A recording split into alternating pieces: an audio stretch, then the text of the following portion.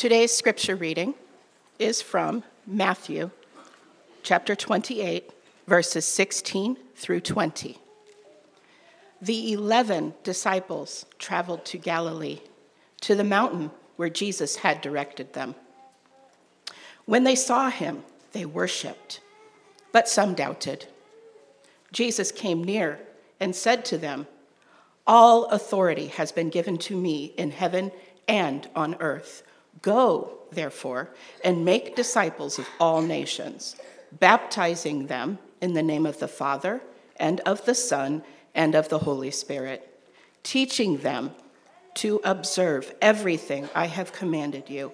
And remember, I am with you always to the end of the age." This is the word of the Lord.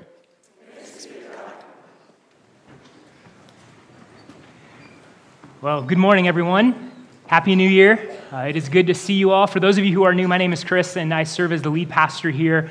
Let me add my welcome. So glad to have you, especially if you are new at First City. And let me just say that what we want you to know about First City Church above everything else is that we are a church that genuinely believes that Jesus Christ is the resurrected and reigning King. As we're going to talk about today, the reason we are on mission is because Jesus truly did die to save sinners. He was resurrected, and one day he is coming back. That is what compels us. And we want you to know the grace of the Lord Jesus Christ. We want you to experience that grace, be transformed by that grace. So if you are here and you are a believer looking for a church home, and you have questions about First City, we'd love to be able to answer those. Pray for you, meet any practical needs you may have. If you're here this morning and you're wrestling through what you believe, you're unsure of what you believe, know that you are also welcome here. We would love to get to know you, welcome you into this community, pray for you, meet any practical needs. And if you're here this morning and you say, "I don't have faith, I'm here, but I do not claim faith in Christ," welcome. We also want to get to know you. We want to welcome you into this community, pray for you, meet any practical needs, share the gospel with you. We'd love to just hear your story. So wherever you are, know that we want to extend hospitality to you. We want you to know and experience the grace of God. And so please reach out, whether stop by the welcome table, hop on Church Center, grab me or Pastor Paul or Pastor Kyle, or talk to someone you know in the church. Let us connect you further into this community. Well, if you haven't opened your Bibles to Matthew 28, please do so, right at the end of the Gospel of Matthew. And the title of my message this morning is The Bookends of Mission. And so at the beginning of each year, what we like to do is we like to spend 4 or 5 weeks talking about either a particular spiritual discipline or an aspect of our core values as a church. So last year, we talked about more of community. So we talked about one another passages, different passages that talk about the things that we do as a church together. A couple years ago, we talked about prayer. We emphasized about prayer by going through the Lord's Prayer. So this year, we are going to spend the month of January emphasizing mission. First City Church has a mission statement, and it reads that First City Church exists to glorify God by making disciples, planting churches, and working for the good of our city. We have a mission. When we planted 8 years ago, the end of this month, pre-birthday clap. We didn't do so because we just wanted a church closer to where we live. We didn't do it for convenience. Planting a church is the last thing that's convenient. We did not do that for convenience. We did it because we have a mission. God has given us a mission. And central to that mission, making disciples, that is something that we didn't come up with. We didn't invent that. We didn't sit around and go, "Hey, what would be a good mission? Oh, making disciples sounds kind of cool. Let's do that." No, the mission that we have, making disciples, is a mission that we have been given by Jesus himself. We see that right here in Matthew 28. The mission that we have comes from Christ. As Christians individually and as the church together, we have been given a mission by Christ, and that mission is defined by Jesus, and that mission then defines who we are. And so we're going to spend 4 weeks in January talking about mission, and we figured one way to do that would be to look at what Jesus says about mission, looking at particular passages from the gospel. So we're going to look at 3 passages from the Gospel of Matthew, and we're going to look at 1 from the Gospel of John, where Jesus sort of lays out some of the contours of our mission as followers of Christ. Now, I think we would all agree, if you are a follower of Christ and you think about mission, mission is much easier said than done. Mission is messy. It is hard. It is good. It is glorious. It can be fun, but it is hard. We get discouraged. We get disappointed. We get tired. There are challenges. So we can kind of fall on that side. On the other side, we can get really excited about mission, but then what we end up doing is we start importing our own priorities and agenda into mission. We start defining mission on our own terms, and we start deploying tactics that we think are going to make us successful. And so we kind of lose the definition of mission that Jesus gave to us. So one way or another, it's easy for mission in our lives to sort of fall over, tip one side or the other. And if you've ever tried to set up books, whether on a bookshelf, and you know how like when your books don't quite meet the full end of the bookshelf, like that's my world in my office right now. I have a few that just don't quite meet. And what happens? It kind of tips over, and it really messes with my symmetry OCD, and so I'm constantly just pushing it back. Or if you've ever tried to set up books in kind of in a row, like on your desk, or maybe on a shelf that's not a bookshelf, you know how just like the slightest bump, and those things fall over. So what do you need to do to keep them up? You get bookends. Bookends help to keep it stable and standing. And that is what we need with mission. We need bookends to mission that help keep our mission standing and stable. We need bookends to help us when we are excited about mission, to keep us focused on the biblical definition of mission.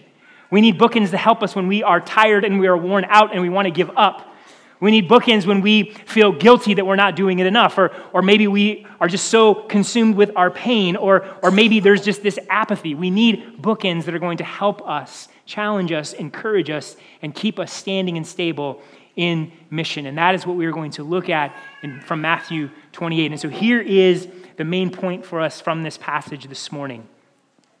And here are the bookends that sort of surround this mission. Under the authority of Christ, we make disciples of Christ with the presence of Christ. And how I sort of frame that on the slide is so you can kind of see the bookends that are on the top and the bottom of mission. Under the authority of Christ, we make disciples of Christ with the presence of Christ. Now, before we get to the bookends, I want to start with the middle section. We make disciples of Christ. How exactly does Jesus define mission here in Matthew 28? So if we're going to avoid injecting our own priorities or our own strategies, if we're going to sort of keep our eye on the ball and have this sense of, hey, what is the mission that Jesus has given us and what does that look like? We need to look at what Christ lays out for us here in Matthew 28. And this is what he tells his disciples in verses 19 and 20. Go, therefore, and make disciples of all nations, baptizing them in the name of the Father and of the Son and of the Holy Spirit, teaching them to observe everything I have commanded you. And so in these verses, Jesus gives us three important principles that are to shape and define our mission. The first is go. Jesus says, go and make disciples. There's a movement, there's a forward momentum to mission. It's not passive. It's purposeful. It's intentional.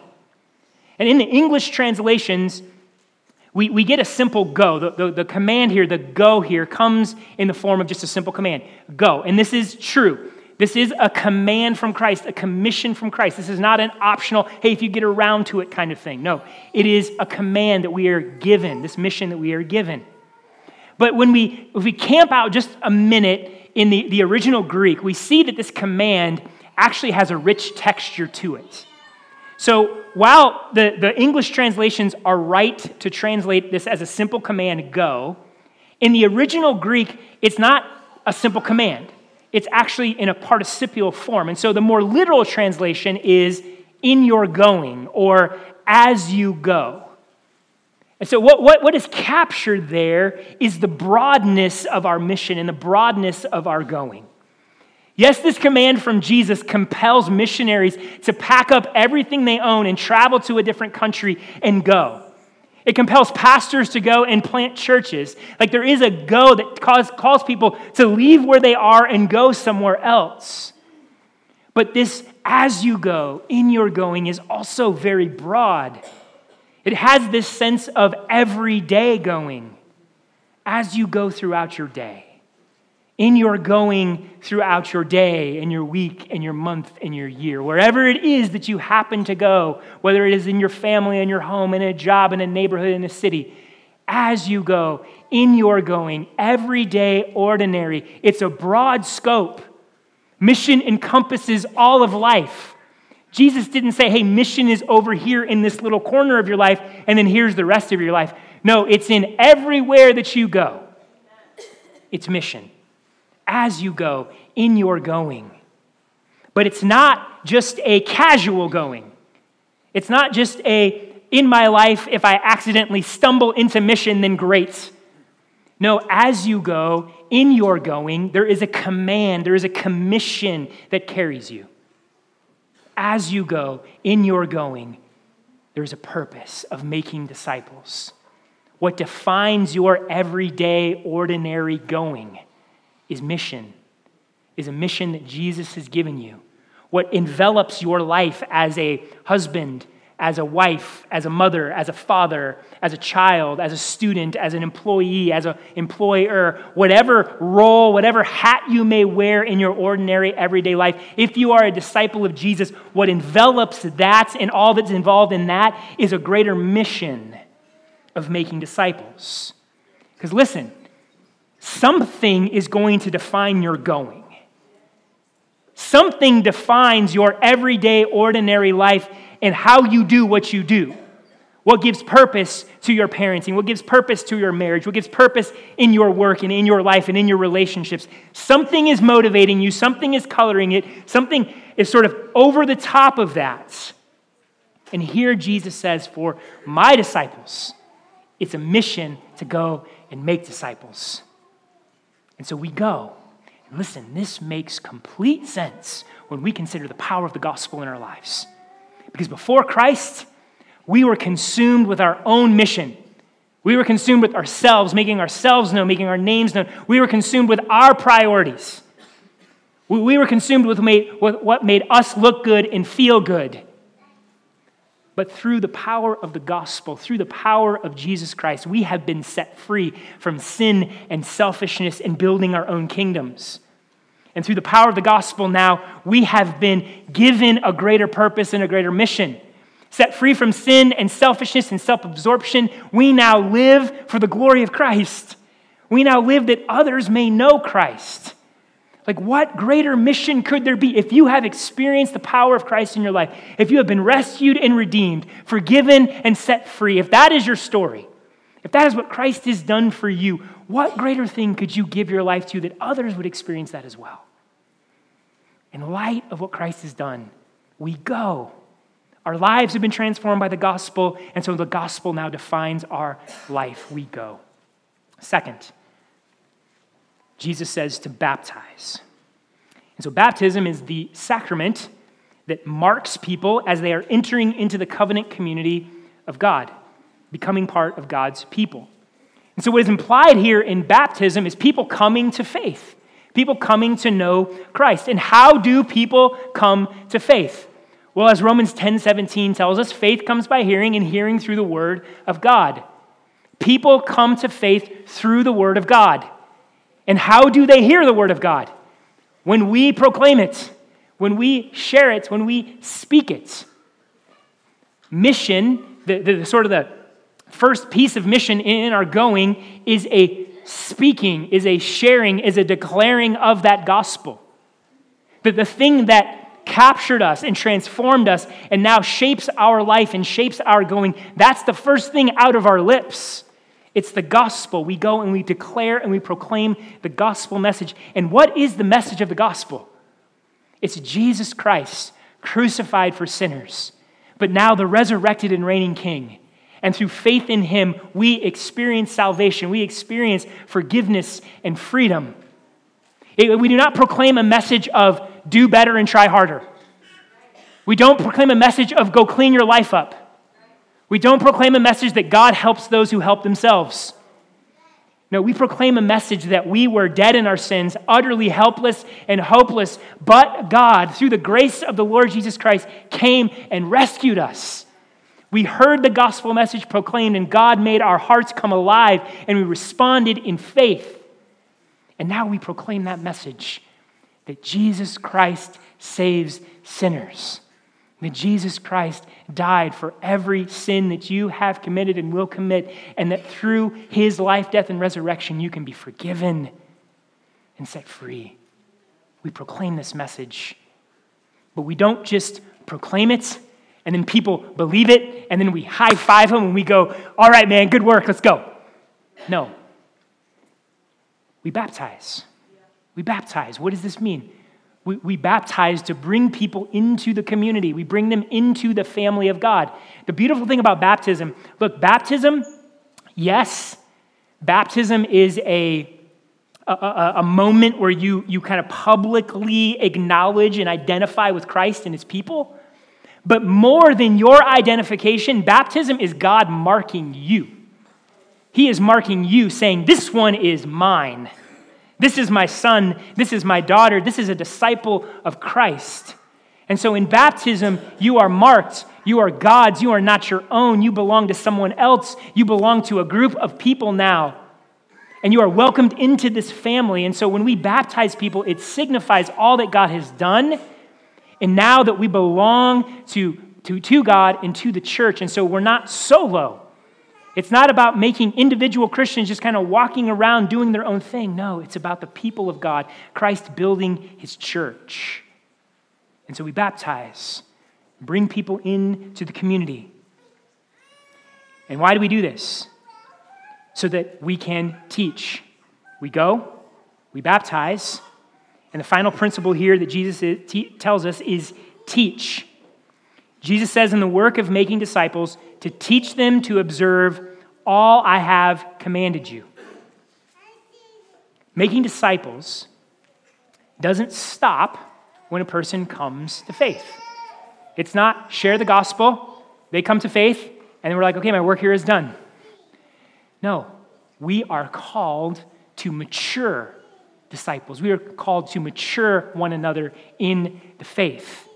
And so this is what is important to capture here in these verses, is that the mission of making disciples is not just evangelism and sharing the gospel, nor is it just the work of making believers more mature. It is all of that together.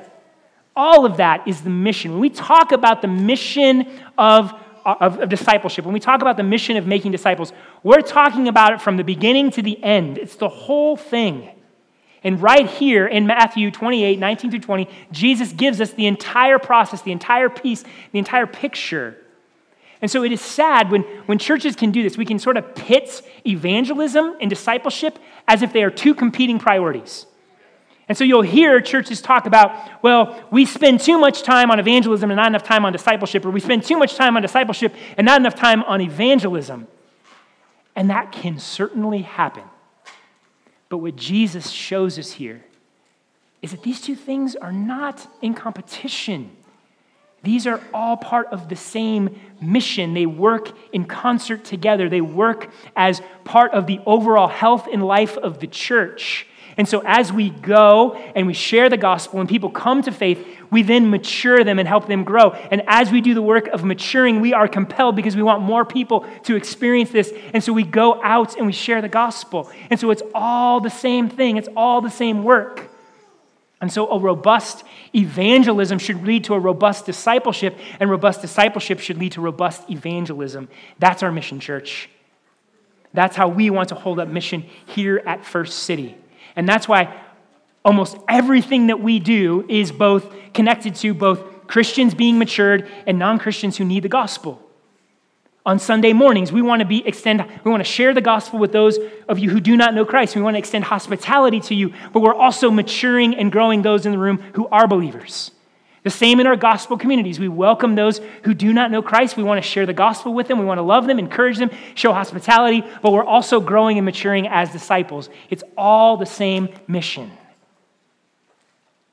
Here's the other piece of this principle that is important for us to see what Jesus is handing us as far as our mission.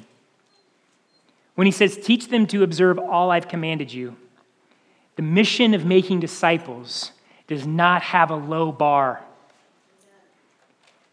The mission of making disciples does not have a low bar. Jesus defines the goal and purpose of our mission as mature faith in him. Teach them to observe, which is to keep, to practice, to obey everything that I have commanded.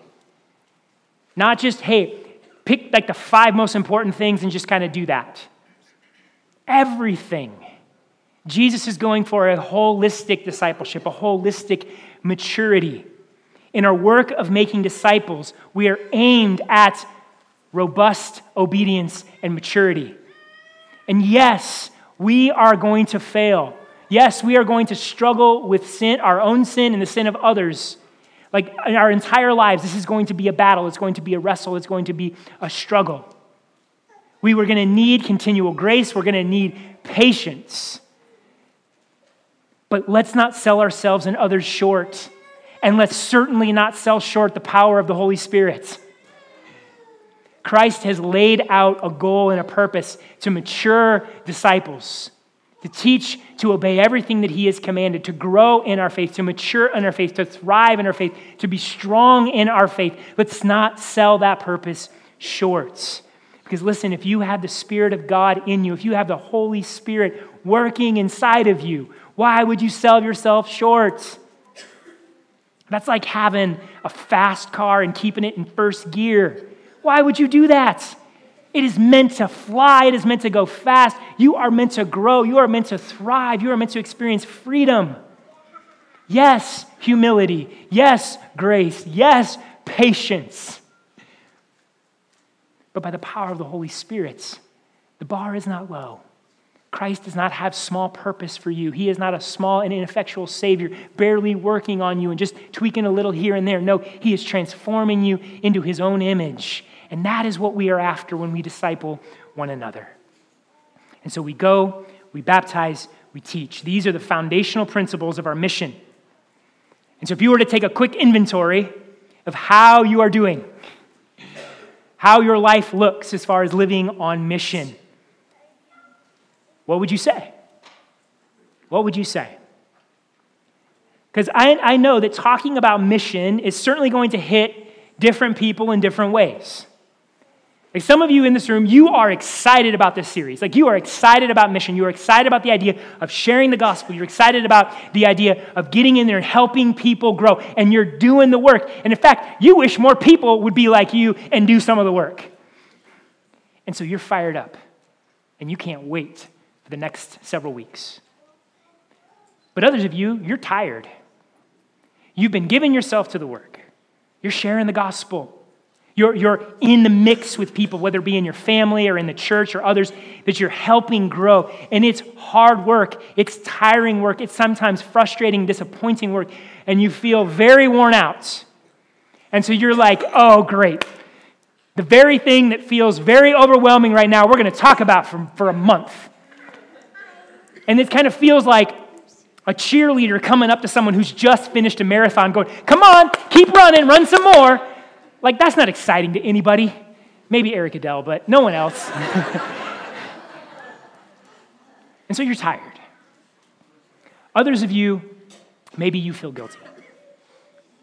You feel guilty because you realize you should be doing this more and you're not, or you see the people in your life that you know you should be investing in or sharing the gospel with, and you're not, whether because you're afraid, or you feel inadequate, or maybe you've just gotten so busy with your life, whatever it may be, you see what God has called you to do, what Jesus has called you to do, you're not doing, and so you feel guilty, and you're like, great, this is just going to make me feel more like a failure.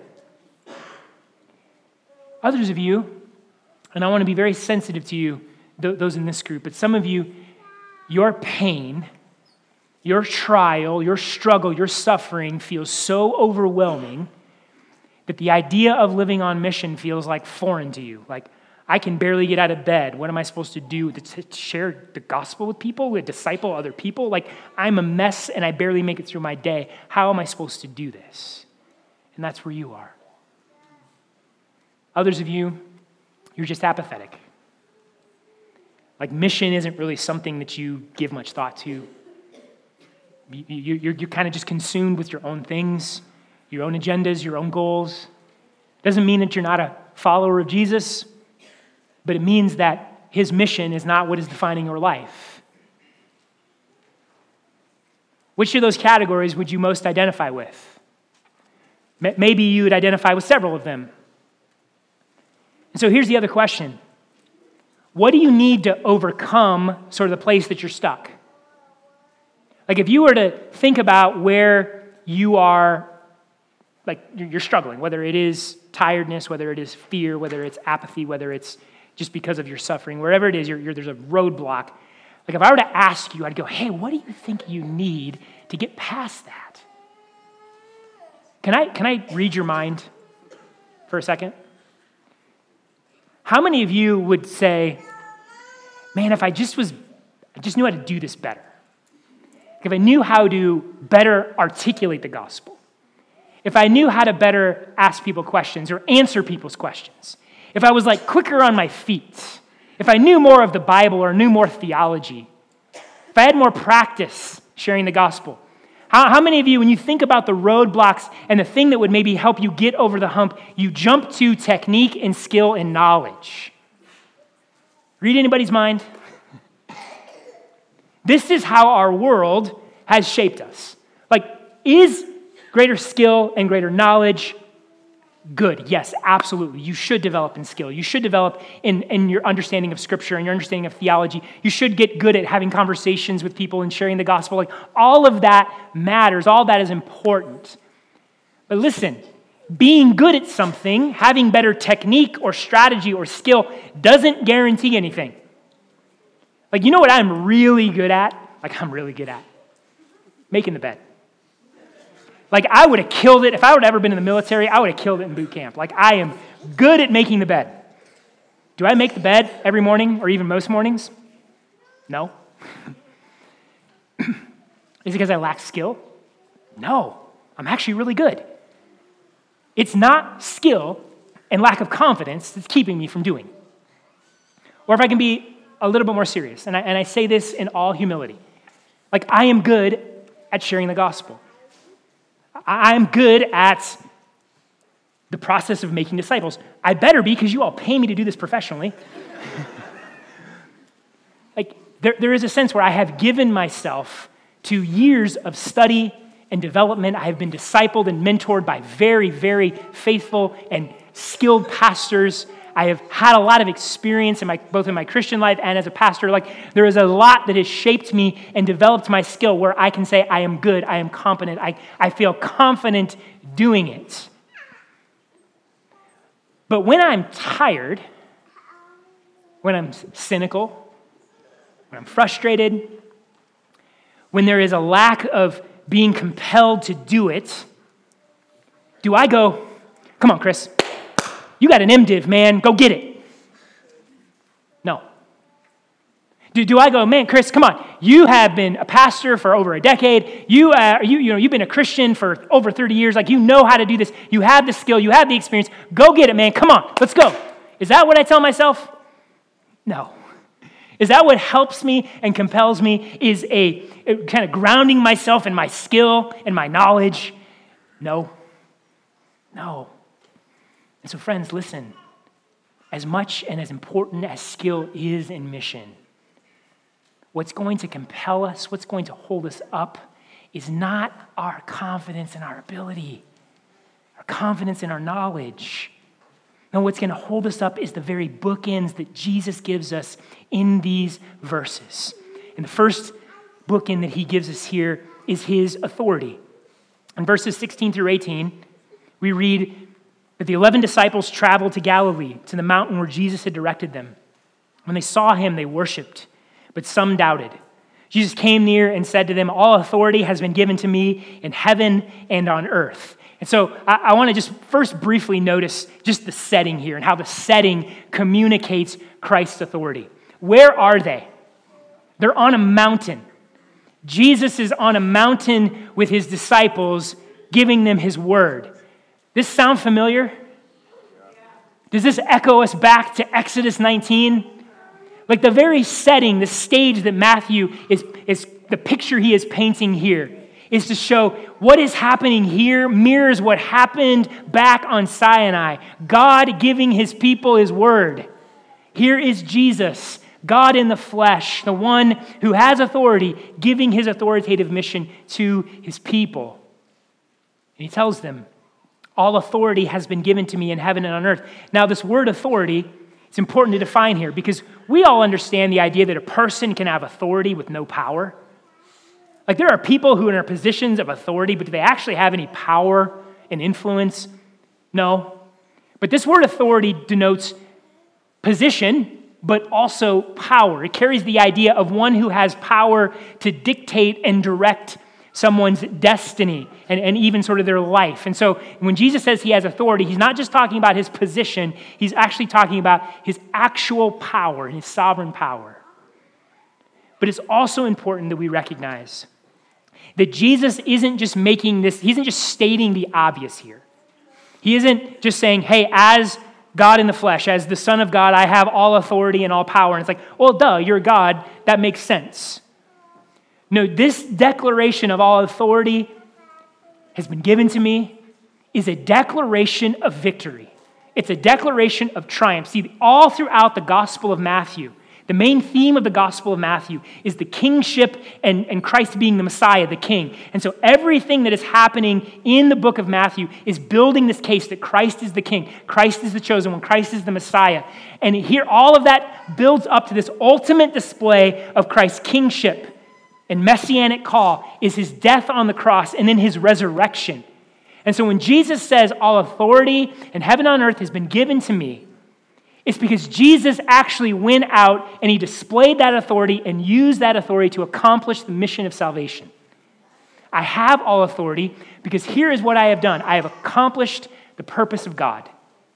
I have fulfilled salvation. I have completed the plan. I have done what I have set out to do. So this authority actually has teeth to it. It's not just an abstract authority. Christ has won. Christ is victorious. Christ has all authority because he fulfilled God's plan of redemption. And this is so important for us in mission. Because what this says is that the power of Christ, the work of Christ, what he accomplished and what he is doing in this world, nothing can oppose it and stand against it and defeat it. Like, yes, Scripture calls Satan the ruler of this world, the ruler of this age. He exercises power over the minds of people. He influences people and cultures. There's evil in this world that opposes God.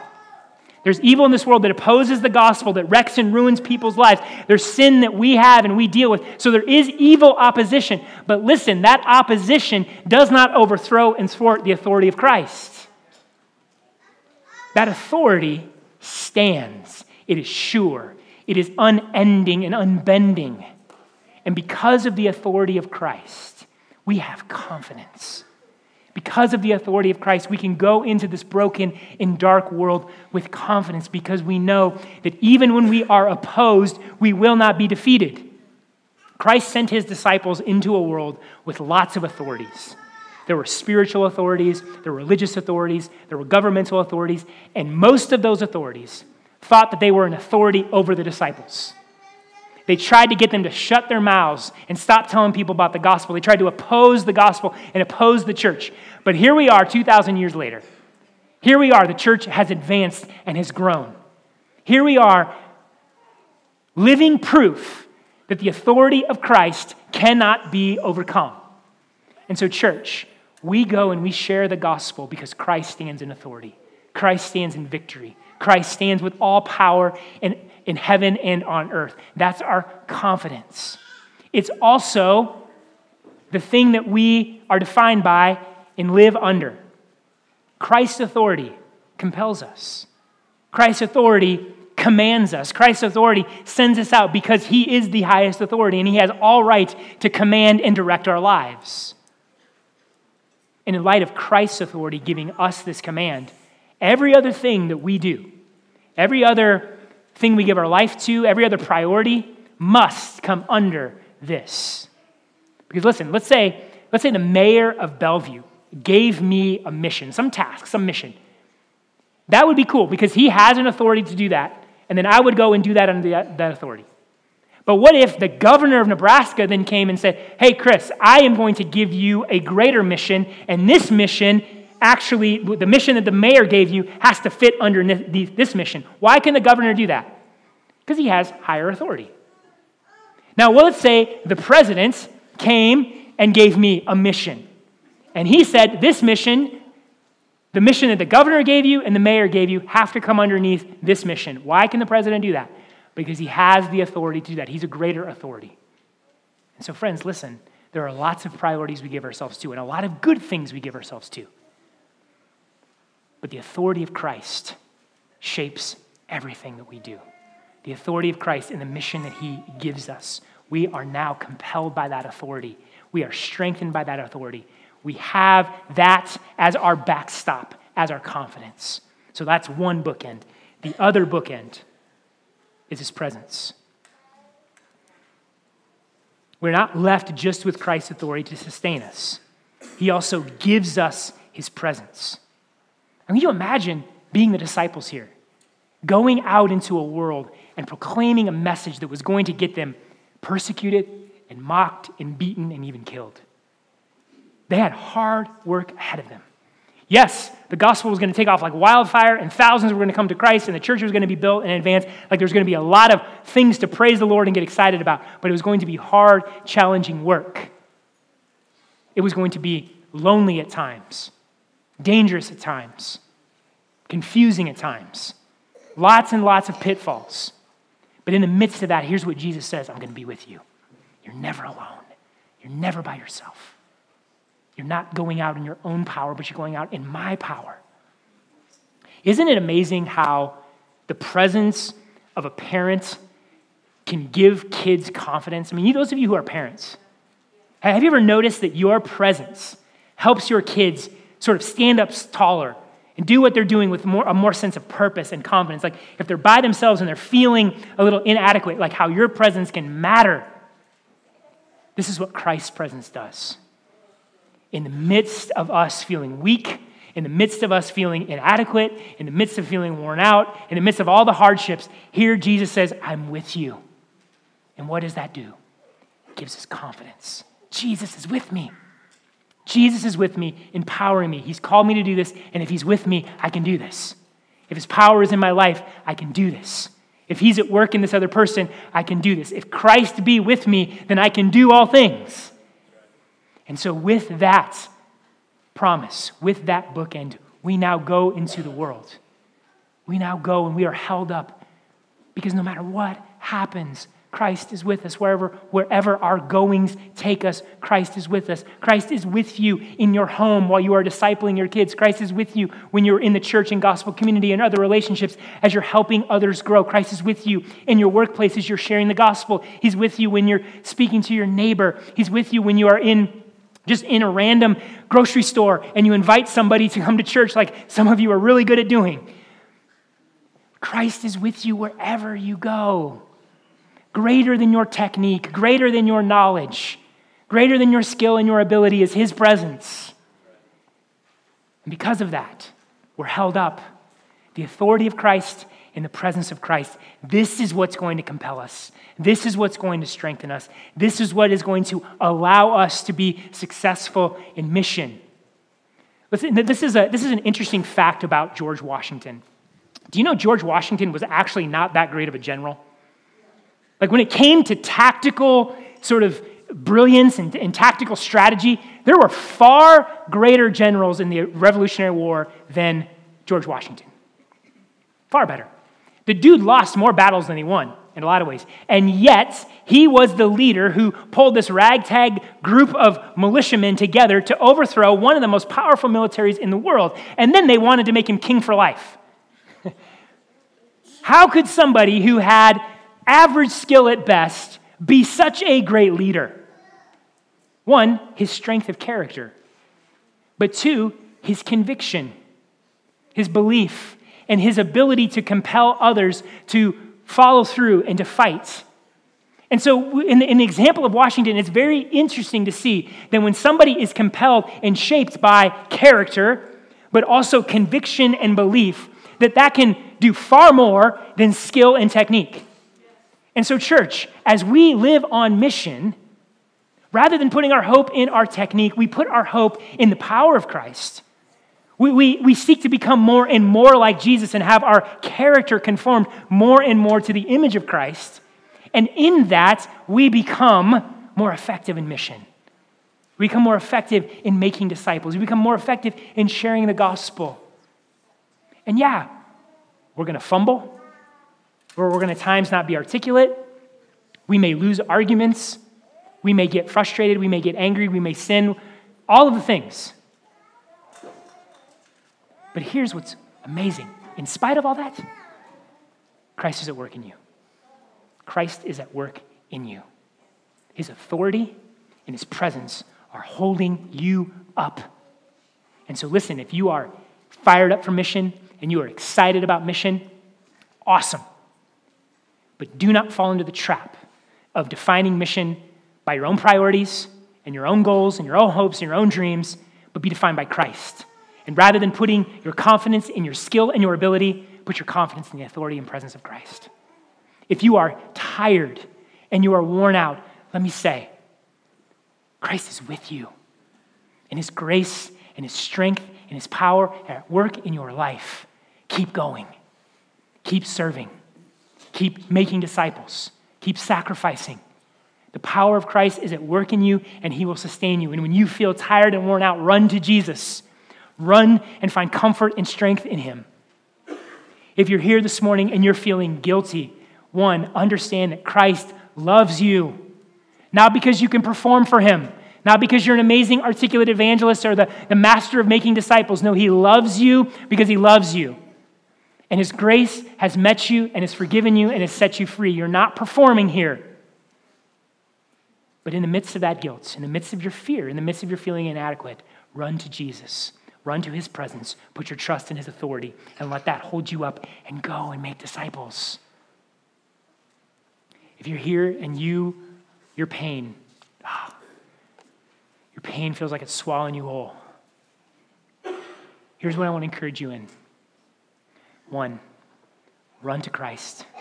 Find comfort in Christ. He is with you. He loves you. He's empowering you. Put your trust in his authority. But here's the other thing. Your pain is the very thing that is going to testify to Christ in front of other people. Your pain is going to be the thing that Jesus uses to testify about himself in the lives of other people. Your pain is not an obstacle to mission. No, your pain is this giant, blinking, flashing, beautiful light, and it's a blowhorn pointing people to Christ. And so don't sideline yourself.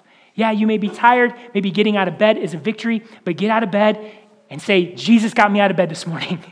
Celebrate the grace of God. Testify to how God is sustaining you through the trial and through the pain. You can live on mission even in the midst of your suffering. And in fact, you may be the most effective evangelist in the entire church. Finally, if you're just not compelled, you're apathetic, let me just ask you, what in this world, what glory, what beauty, what accomplishment, what incredible thing is greater than the life, death, and resurrection of Christ? That the very Son of God would step into our world as a man and would live a perfect life for us, would die on a cross when we didn't deserve it, but out of love and grace, dies on a cross for us, defeating sin, defeating Satan, defeating evil, and defeating death, rises again gloriously, ascends into heaven, where he's seated at the right hand of God, and one day he's going to come back and renew and restore all things.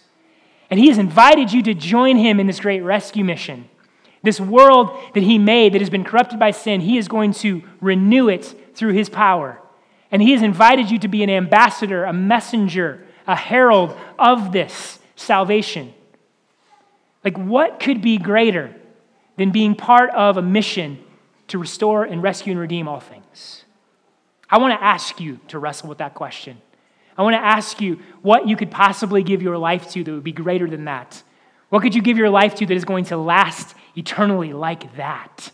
What is more beautiful? What is more glorious? What is more powerful? And then on top of that, when you think that Jesus has given you his presence and his authority is with you, and you have everything that you need, what else could you give your life to greater than that? And so, church, in conclusion, let me say this. Why do I want to talk about mission in January? Why I was compelled to do this? Well, one, I want us to grow and continue to grow in our mission. This is something that we need to regularly rehearse. We never want to think that we've nailed it and we've moved on from it. We need to regularly rehearse it. But here's the bigger reason. This year could be kind of crazy. I'm not a prophet, not the son of a prophet. I'm not claiming I know exactly what is going to play out. But it's an election year, and there's a lot of things going on in our world right now. It's just there's a lot of potential for crazy. And in the midst of that, here's what can happen. We can get distracted. We can become fearful. We can lose sight of what we are about. We can lose sight of the greater truth and the greater thing Jesus has given us to live for. And so I want to start this year by reorienting us to mission, not because those other things aren't important and they don't matter, and then yes, they're going to occupy our time and our minds and our energy and our emotions, and there's a degree to which they should. But greater than all of that is this truth, that all authority and power in heaven and on earth has been given to Jesus Christ. Go, therefore, and make disciples of all nations, baptizing them in the name of the Father and the Son and the Holy Spirit, teaching them to observe everything that I have commanded. And remember, I am with you always, even to the end of the age. That is the greatest truth that defines our lives. That is the greatest truth that is going to compel this year for us. That is what we need to shape our comings and our goings in our daily life more so than anything else going on in this world. And so we want to start here because this is the glorious truth worth living for. Amen.